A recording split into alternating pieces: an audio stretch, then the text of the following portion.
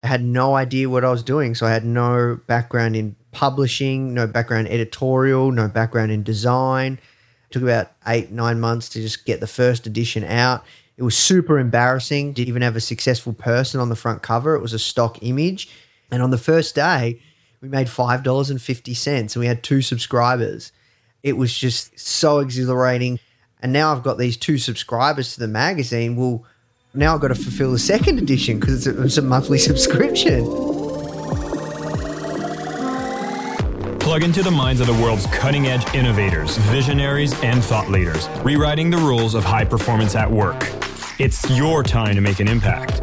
I am your host, Jason Campbell, and this is Superhumans at Work, a Mindvalley podcast. Hey, listeners of Superhumans at Work, this is Jason Campbell, and I just want to take a moment to say a big thank you to all the listeners. We're releasing right now episode number 50. That's right, we've already had 50 episodes be released with amazing people sharing great insights with all of you. And so this is a moment I want to take to just express my gratitude and my appreciation to each and every one of you who listen, come in, and most of all, apply these insights that we get to teach to you. This is my ultimate joy, is knowing that whatever it is that we are creating, you get to transform from it. And so please do subscribe to this podcast. If you're listening on Apple, definitely send us a review so we can make this podcast available to as many people as possible. We're going to continue recording amazing content for you. We have so many more episodes coming up with amazing experts, and I'm super excited to have you as fans listening every single time. So definitely hit the subscribe button, share with the people you know can appreciate and learn from these podcasts. And if you can leave us a review, maybe even share with us one of your favorite episodes, I would highly appreciate that as we continue to support this, and more insights will come along the way. This is Jason once again. Thanks for listening, and let's get started with this next episode, our 50th one. Let's get started. Hi, everybody. Welcome back to Superhumans at Work. This is Jason Campbell, and I'm super excited to bring this special, quite unique episode because every time we've brought in guests, we've really looked at those who are speaking specifically to those in the workplace. We've really tried to find the skills, the leadership qualities, or the communication tools that we're speaking to people within the company. And there's a lot of podcasts that exist out there, a lot of information that speaks specifically to entrepreneurs. And what I wanted to do is bring a man that has interviewed the best and the biggest when it comes to teaching insights and offering mentorship when it comes to entrepreneurship. And here's something that exists in the field. There's so many people giving out advice that may not always be applicable to you. And what we're going to do today is speak with the CEO and founder of Foundr magazine, who actually gets a chance to distill what is real, what is not, has his own amazing journey on how he grew his enterprise. And what you'll notice is there's particular skills and characteristics from entrepreneurs that you'll be able to be inspired in the workplace to see what qualities you can use to actually up-level your own skills and see if entrepreneurship is right for you, or maybe you can drive those kinds of innovative ideas within the company. It is with my great pleasure that I bring Nathan Chan to the show. Nathan, thank you so much for being here. Thanks so much for having me, Jason. It's an absolute pleasure, my man. Now, I have to say, I look up to you. You've been running an amazing podcast. I think the ratings on it are through the roof. You interview the top entrepreneurs around the world. And I'd love for you to tell us the story here. You started Foundr magazine. It seems like you were able to get the biggest stars to come on your magazine, to come on your podcast, to come on your blog, and it grew so fast. And I'd love for you to tell us a bit about the things that you've done to bring it to where it is now, which is, I believe, the biggest entrepreneurial channel in the world, is it not? Yeah, I don't know about the biggest entrepreneurial channel, but yeah, look, we would be like a reasonable size online entrepreneurial brand. Definitely not as big as like a Forbes, Fast Company, Entrepreneur. I would say we're probably under that. Yeah, what we're trying to do with the brand is create a platform where we can help tens of millions of people every single week with our content, whether it's audio, whether it's written, whether it's video. Right now, millions of people consume our content every single month. So yeah, that's kind of where we're at with it, Jason. So we're not there yet, and I think we're only scratching the surface, but it's been an incredible journey thus far. But the thing is you started like, I believe it was in 2013. Like it's not been that long if you've been at it. So tell us about that journey. How did you become one of the biggest ones in such a short amount of time? It feels like a long time. I know you say it was fast. It's been a journey, man. Like, so taking things back to 2013, I was working in my day job doing IT support, and I was extremely unfulfilled with the work that I was doing in IT support. I used to fix people's computers. People would call me up and say, "Hey, Nathan, my password doesn't work. Can you change it for me?" Or, "Hey, Nathan, my mouse doesn't work." And so I'd go down and have to like basically crawl under someone's desk and pull out the USB cable and put it back in, and the mouse would work. And yeah, look, I felt that I could maybe achieve more that I was aspiring to. For whatever reason, for me, that work didn't fulfill me. Like, I was passionate around technology, but, I didn't wake up out of bed and be like, I'm so excited to go to work today like I am now. And so what happened was it just got to a point where I was just super frustrated and I couldn't do it anymore, man. So a couple of years before that, I tried a career change where I went and studied marketing. By 2013, I had a marketing degree, but I still couldn't get a job. So no one would hire me in marketing. I was really interested in marketing. And I loved the company that I was at. The company I was at had an incredible company culture, which I'm sure you can resonate with coming from Mind Valley, right? Like, incredible company culture. So I loved the company, but the work wasn't fulfilling. And I couldn't transfer over like into a marketing role. I went for 3 internal jobs, didn't get one of them. So what happened was I started playing around with the idea of launching a digital magazine. I thought it was an incredible opportunity because print, 7 years ago, a lot of people were talking about, print's a dying trade and all these other things. And it hasn't demised probably what was, I guess, talked about, but it's still like a bit of a dying art form, right? Like getting something in the mail, printed magazines, et cetera, et cetera. So I thought that was a really big opportunity to capitalize on. And I was really interested in entrepreneurship. I read a couple of books like Rich Dad, Poor Dad or The 4-Hour Work Week. So I thought, like, what better way to just try and get my hands dirty and market something, flex some skills or lack of, and use that as a tool to just kind of see if I could get a job after or actually have something to show for it. So I started the magazine out of like just pure passion, just for the craft. And yeah, I had no idea what I was doing. So I had no background in publishing, no background editorial, no background in design. Yeah, I launched in March 2013. I started working on it in 2012. And then, it took about 8-9 months to just get the first edition out. It was super embarrassing. Like, the first edition didn't even have a successful person on the front cover. It was a stock image. And I had no idea what I was doing. Like, it is just an absolute joke that I was like, I just had no idea, man. Like, I just put it out there. And on the first day, we made $5.50 and we had 2 subscribers.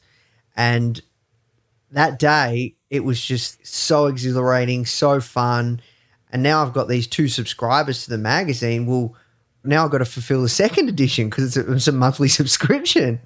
So pretty much, man, yeah, that was kind of how it all started. Yeah, I can tell you more about like how we got an interview with Richard Branson like 4 months later. But yeah, that's how it all started, man. My God, that's such a beautiful story. And there's a couple of things I've picked up from it. For one, it was just a passion play here. Like, you just started doing it because it was a lot of fun. And it seems like it carried you through the learnings that needed to happen to get it to where it was. One question I would have about that story, though, is how did you, I don't know if it was intuitively, I don't know if you looked at data, but how did you notice a trend about going into the digital magazine as the opportunity that you did want to put your efforts into? One thing that I was doing before I started the digital magazine was I've always been really passionate about technology and good with computers, and I had that interest in marketing. So I thought, why don't I mesh both of those passions and skills or lack thereof to online marketing or digital marketing?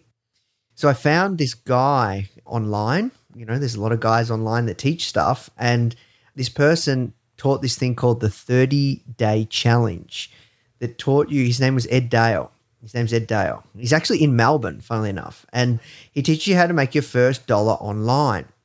And I went through that. And embarrassingly, I launched this website. So this is probably like 6 months before I started the magazine. It was, yeah, like in 2012, like so early 2012. I tried to create this website called bestsmellingcologne.net because I did some Google searching and saw that there was a key term, best smelling cologne, and I thought I could, get some traffic and then get affiliate dollars and just have some fun and play around. And it was just absolutely ridiculous because the only way you can review like colognes is through smell. So it was just ridiculous. But that had its place because what happened was this guy, he created this off-the-shelf publishing software that allowed you to publish your own magazine on the App Store and the Google Play Store. So it was more of like not me researching the opportunity, but more the fact that this software looked amazing. I think this is a really cool opportunity. I'm just going to go for it. So the software cost $2,000, 2,000 US dollars. And at the time I was making like 50,000, 60,000 a year. So that was a lot of money to me, like 50, $60,000 Australian. And I just put that money on my credit card, 2,000 US dollars. And then the rest is kind of history. And then you haven't really looked back since. And what started as a passion project soon became this, grandiose vision of what Foundr can really become. That's amazing. And I love how you've celebrated the 2 subscribers at the beginning, which was kind of an exhilarating moment. And it sounds like the way you've painted the journey, you were like having so much fun throughout. Yet at the same time, I think this might be a misconception in entrepreneurship is that does fun equal no painful moments, no times that you're feeling down? So maybe talk more about that and what does the reality look like and where does staying positive and having fun play into the whole scheme? I definitely would be lying if I said it was just all fun. Just, living the dream in Bali like you are, man. Unfortunately, it's not like that.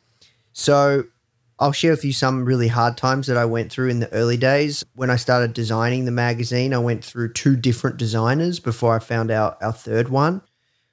It was extremely frustrating. I almost gave up. So I think it's one of those things where like the journey is the reward, where if you look back on it, it's like it's awesome thinking about those times, but there was definitely some really difficult times. In the first 4 months after I launched the magazine, we were sued by one of the biggest business magazines in the States. And the magazine wasn't called Foundr at the time. It was called something else. We were sued for trademark infringement. So that was extremely stressful, extremely traumatizing. I wouldn't have wished that upon anybody, receiving a FedEx package in the mail and being sued by a big company out of, US, and you're to appear in court on a certain date. Very, very scary and very, very stressful. So definitely not all fun, but I think what's so important is you have to find work that you're passionate about. You have to find work that lights you up. You have to find work that is fun, that you do for free. But the ikigai, have you seen that diagram where if you're good at it, it provides value and serves people and helps people and, you've got skills and then, you're really passionate about it and you can get, remunerated for it, then that's the zone that you want to look for. And I luckily have fell into that zone. I feel very humble and grateful. I love the fact that you say you luckily fell into it with, at the same time, you took some significant steps to kind of go towards that direction, even to the point of investing the $2,000, which at the time was a big amount. And I think back in the times that I've had major breakthroughs has always been as a consequence of doing a large investment into something that I wasn't totally sure of what the outcome was. If I go back, I know once I bought a kind of real estate investment coaching program that was like $20,000, and I won't go deep into the story about how it ended up being a scam. But the fact that I went through it made me go through the fastest growth I've ever had. And if I look more recently, I invested like a bunch of money to learn how to write a book. And it wasn't until I put that kind of money and energy into something I wanted to do that I actually started having a lot of momentum and continuing down that journey. And I was going to ask you, like, how much does investing financially into a direction you want to go that seems uncomfortable play a part in your perseverance through the process? There's no doubt about it that you value what you pay for. And I think one thing that I did is I held myself financially accountable. So I obviously wanted to make a change in my life. And so I spent that money, and it was a lot of money to me at the time. And I put it on my credit card, and I didn't want to waste that money. So I really kind of threw my hat over the fence. There's that concept of throwing your hat. Before you jump the fence, you throw your hat over, and then you've got to climb the fence because you want to get your hat. You're not going to leave your hat there, right? So it kind of allowed me to push myself and not waste that money. So that's what really helped me step outside my comfort zone. And I think it's really, really important that if you want to make a change, sometimes making yourself financially accountable to that change really can get you past those hard times, the stumbling blocks. Like I said, I almost gave up doing the magazine. I almost gave up. And then I almost gave up as well when we were sued. I was just like, this is like insane. Your first 4 months of business, who would think that you'd be sued by one of the biggest business magazines in the States? You only had a handful of subscribers making a couple $100 a month. Why me? Why would they do that? Like, I've got nothing. Like, how am I even a threat? It's tough, man. It's definitely not easy. But I think what keeps you going is the joy. What keeps you going is just the love of the craft, you know? I really want to spend some time on that story because I think there's so much richness through it. And for everybody listening, whether you are an aspiring entrepreneur or you're within the workplace, a lot of key nuggets here around the passion, the joy about what you do, finding that alignment. And unfortunately, in your case, Nathan, you couldn't find an internal transfer that could match the skills that you had and the impact you wanted to make. But for people, instead of just jumping ship, maybe there's opportunities for you to look internally for ways to develop those skills if this is what you're looking to do. But at the same time, there's a lot of fun that can be had in entrepreneurship and a lot of learnings and growth, which kind of wanted to bring into the kind of the fact that you've actually interviewed some of the biggest entrepreneurs in the world. I mean, Richard Branson being one of them. Everybody seems to be giving a ton of entrepreneurial advice. And it seems like a lot of people are giving contrarian entrepreneurial advice. And I wanted to hear from you, from all the people you've interviewed, what are some of the things that you think are being said in entrepreneurship that might not be necessarily true, or that people should really be more cautious about taking that kind of advice? Look, to be honest, Jason, it's a really tricky question for a couple of reasons. I'm just going to be open and honest and transparent with you. One, I do so many interviews, man. It is just a huge blur. Like, I wish sometimes people ask me, like, you know, you've interviewed all these crazy people, like billionaires, multi-billionaires, you name it. Like, what's the wisdom that's distilled in you? Like, give it all to me. Like, it's just a huge blur because I got to like run this company as well and all these other things. And it's just like this huge blur. And in the future, we're going to replace me, and we're going to have a show host for Foundr podcast, and we'll create a network of podcasts and do all other things because that's the last thing that I do when I'm on the tools. But that's besides the point. I guess it's just really tough to remember it all or just take it all in like that. So usually it just comes to me when I might be in like a certain circumstance or situation and be like, oh yeah, I remember XYZ told me that, or I remember that was really, really valuable. But one thing I can tell you is there's always going to be contrarian advice because everyone has their own experience to share. As an example, and I'm not bashing or, you know, calling out anyone or talking down about anybody. Like, some people might say that Gary Vee's approach to success or building a successful business is not the way to do it, right? But that's how he's done it. And that's all he's doing is sharing his truth, right? And then there's other people that might say, like maybe Arianna Huffington, who wrote a book about this and created a whole company around that you don't have to kill yourself, you know, to be successful at work or within business. And it took her to the point of exhaustion to discover that. So I think it's less about the contrarian advice and it's more trying to take others' experiences for their experiences.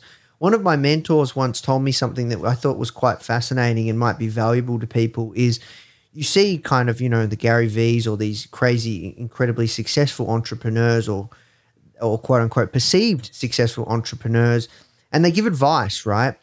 And, you know, I remember I said to one of my mentors, Mitch, I'm going to write back to every single Instagram comment on the Foundr Instagram account. And we've got like, you know, now I've got 2 million followers, but at the time maybe it was like 500,000 followers, right?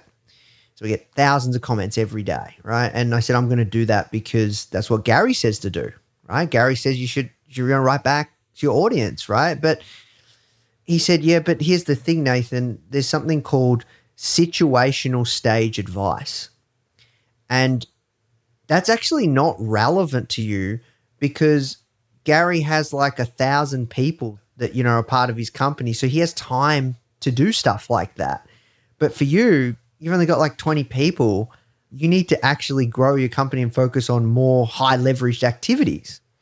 So I guess what you can take from that story is there's a lot of advice being thrown around, and it's great people are sharing their experiences, but those are their experiences. And often more than not, you have to make sure, how does that match up to where you are in your journey, right? And I think that's really, really important when you listen to the Foundr podcast or you listen to this podcast, right? And it's like, there might be things that I'm saying that I'm trying to kind of relate to whatever stage you're at. But at the same time, there might be things that I'm saying that do not resonate with you. And that experience that I'm sharing that is my truth might not resonate. And that's okay. So you kind of like, Bruce Lee, take what's relevant and discard the rest. That's kind of my take on it, man. Yeah, I'm sorry. I'm probably not giving you the answer you're looking for, but I just have to be honest, I highly appreciate the honesty. And the way I've taken this is really about the fact that there's already a Gary V. He's Gary V. is not you. And I think if we're just trying to latch to trying to follow the exact footsteps of another person, thinking that's the blueprint to success, I'd say it's slightly delusional in the sense that you need to follow your own journey and the way that you want to do it. And of course, there's inspirations you can get from everybody, as long as you don't feel that you need to duplicate and take everything for face value to be the exact and only way that you can find the success you want. 100%.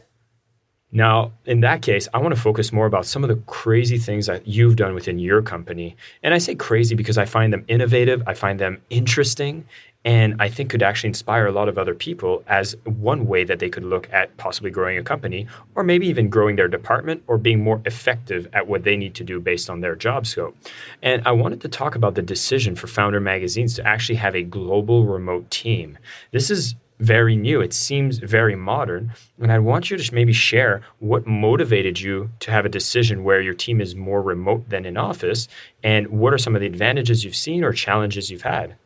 Yeah, that's a great question. So we're interesting like that. Like we're a hybrid. We have a Melbourne office and we're actually just building another one right now as we speak, which will house at least 60, 70 people. But then we have a New York office, which we've got a few people there, which we just started not so long ago. And then there's only a couple people there. And then the rest of our team is remote. We actually have more remote team members than people in offices. Now, was this by choice? Yes. And the reason that is because I believe, Foundr wouldn't be where it is today if it wasn't for the exceptional team that we have that is creating the content and, just creating these exceptional products, magazines, whatever, books, you name it. And, I've got it to a point, and you can take a company to a point by yourself, but eventually you're going to need help. And I believe one of the fastest ways you can grow a company is just with incredible people. It's one of the biggest growth hacks out there, and people don't really talk about that. So if we know that it's in your best interest to get the best possible people you can find that match your values, that match your culture, that have ideally done what you need them to do before, because that's how you're going to find, somebody that's going to excel or have a higher chance of success in that role. If you're looking for what we call A players, you cannot be limited by the border that you're in, right? You have to be prepared to go cross-border. And from my experience, Australia has great talent, don't get me wrong, but we just want to find the best. And, as being an online company, people can work online. It doesn't have to be like in the office, right? Now, we are being strategic there, though. There are certain roles that we want to hire in a certain location. Like, for example, in New York, That's like a satellite office where we're doing a lot of production and all that side of things. So like as an example, I said I'm going to replace myself. We will hire a show host over there to replace me and, do the Foundr podcast, regular interview series. And then we'll start a few other kind of podcasts, like maybe an e-commerce podcast or a female founders podcast, and start to build up, different shows and stuff like that. And we'll do it all out of New York, right? Or maybe we'll do a couple in Melbourne as well. But I guess my point is, to answer your question, it's all about talent. And if you want to find exceptional people, you have to be prepared to not just look in your hometown. And I think also technology has made it so much more accessible to be able to reach a global pool of talent. I look at Mindvalley and like we source internationally and we bring to Malaysia. And I guess for us, it's very strategic because we want that proximity, that culture, the rapid pace. And we do have some members that get to work remotely, myself being included. And so when I look at the way that you're doing it as well, allowing people to actually stay within their country that they're at, working remotely, actually reduces a lot of barriers that some great talent might not be ready to go to Australia, just like we probably miss out on some amazing talent that aren't ready to come to Kuala Lumpur. And so when you open up the floodgates and give so much flexibility, you attract the A players. And then once you have those people, do you find that you need to still do a lot of performance tracking, or do you have things that you can do to actually make sure that no abuse gets taken? Yeah, so within the Foundr culture, we're pretty trusting. I don't like micromanaging, and so we don't micromanage. One thing that I'm really passionate about at Foundr is, like, if you stay with us long enough, you do the best work you've done of your career. That's something that I can confidently guarantee. So if we want people to do their best work, we need to be able to trust them. We need to be able to allow them to make decisions. We have things in place that it would be very, very obvious if you were abusing that. And we have so many things going on, Jason. And, like we've just started using Asana. It's going to be very, very obvious because everyone in the team works pretty hard. Like we can move really fast. We've got a very, very strong team. I'm so proud of our team. It just doesn't happen that way just because, one, I try and find really good people that, I want to hang out with, and they're just really good, kind-hearted people.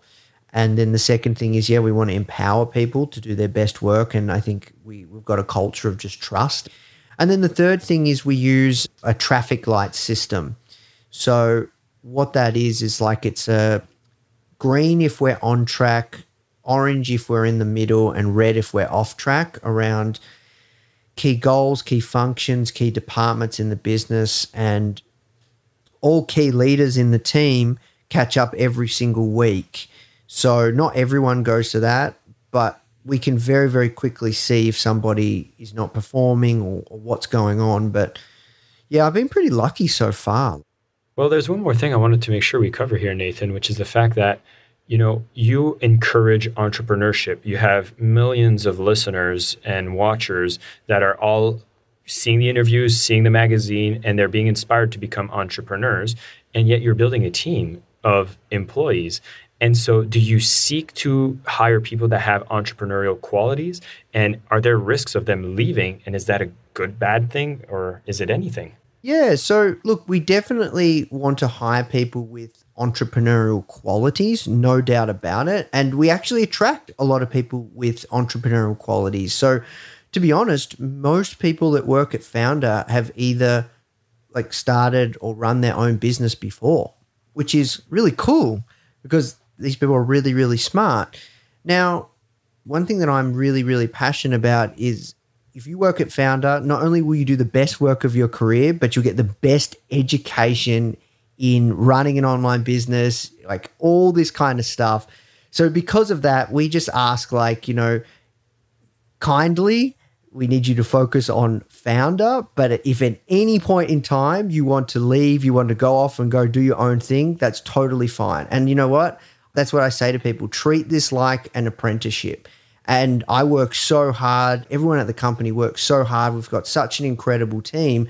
You know what? There have been people that have gone on and done their own thing. And that's awesome because we've been able to give them that training. They've been able to learn. And that's fine. That's part of the experience. And that's what I can promise. You'll do the best work of your career. You're just going to get so much learnings. It's going to be the best place I hope that you've ever worked at. And when you're ready, you can go off and start your own business. And that's totally fine. Like, I think that's when my job is done, right? It's not a bad thing. It's something that you have to be mindful of when you run a company like Foundr, right? To be honest, like, it's going to happen, right? People are going to leave, but that's natural at any company. And yeah, my job is just like kind of to help people and make sure that they're fulfilled enough that hopefully that they don't want to leave. But like, it's a tricky one, man, because we do definitely attract a lot of, incredibly talented people and people that think quite entrepreneurially. And I have to kind of gauge that as well.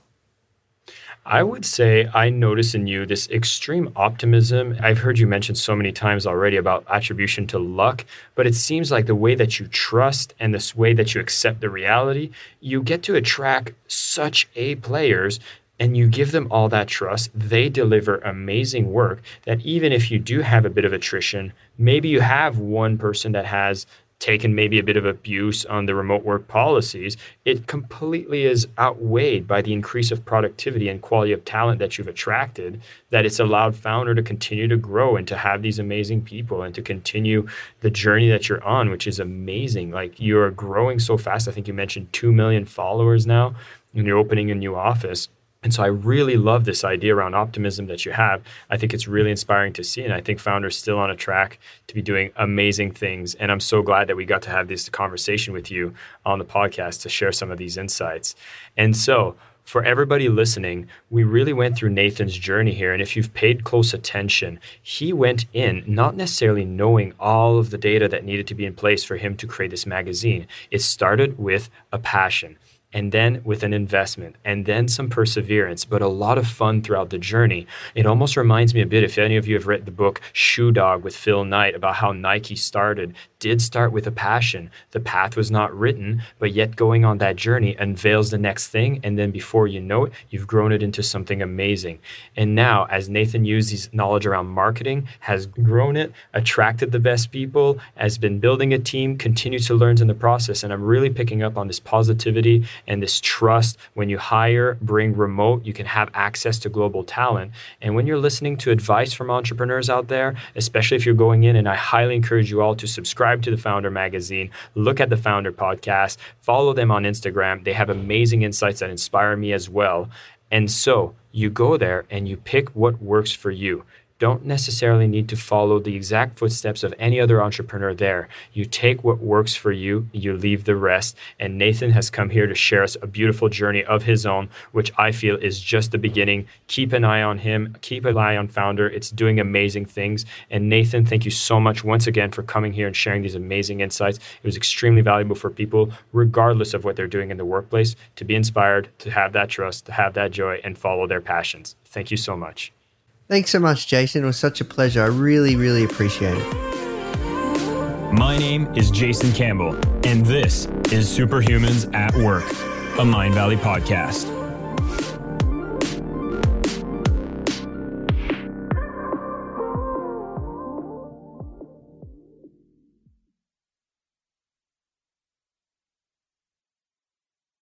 Without the ones like you, who work tirelessly to keep things running, everything would suddenly stop. Hospitals, factories, schools, and power plants, they all depend on you. No matter the weather, emergency, or time of day, you're the ones who get it done. At Grainger, we're here for you with professional-grade industrial supplies. Count on real-time product availability and fast delivery. Call, click Grainger.com, or just stop by. Grainger, for the ones who get it done.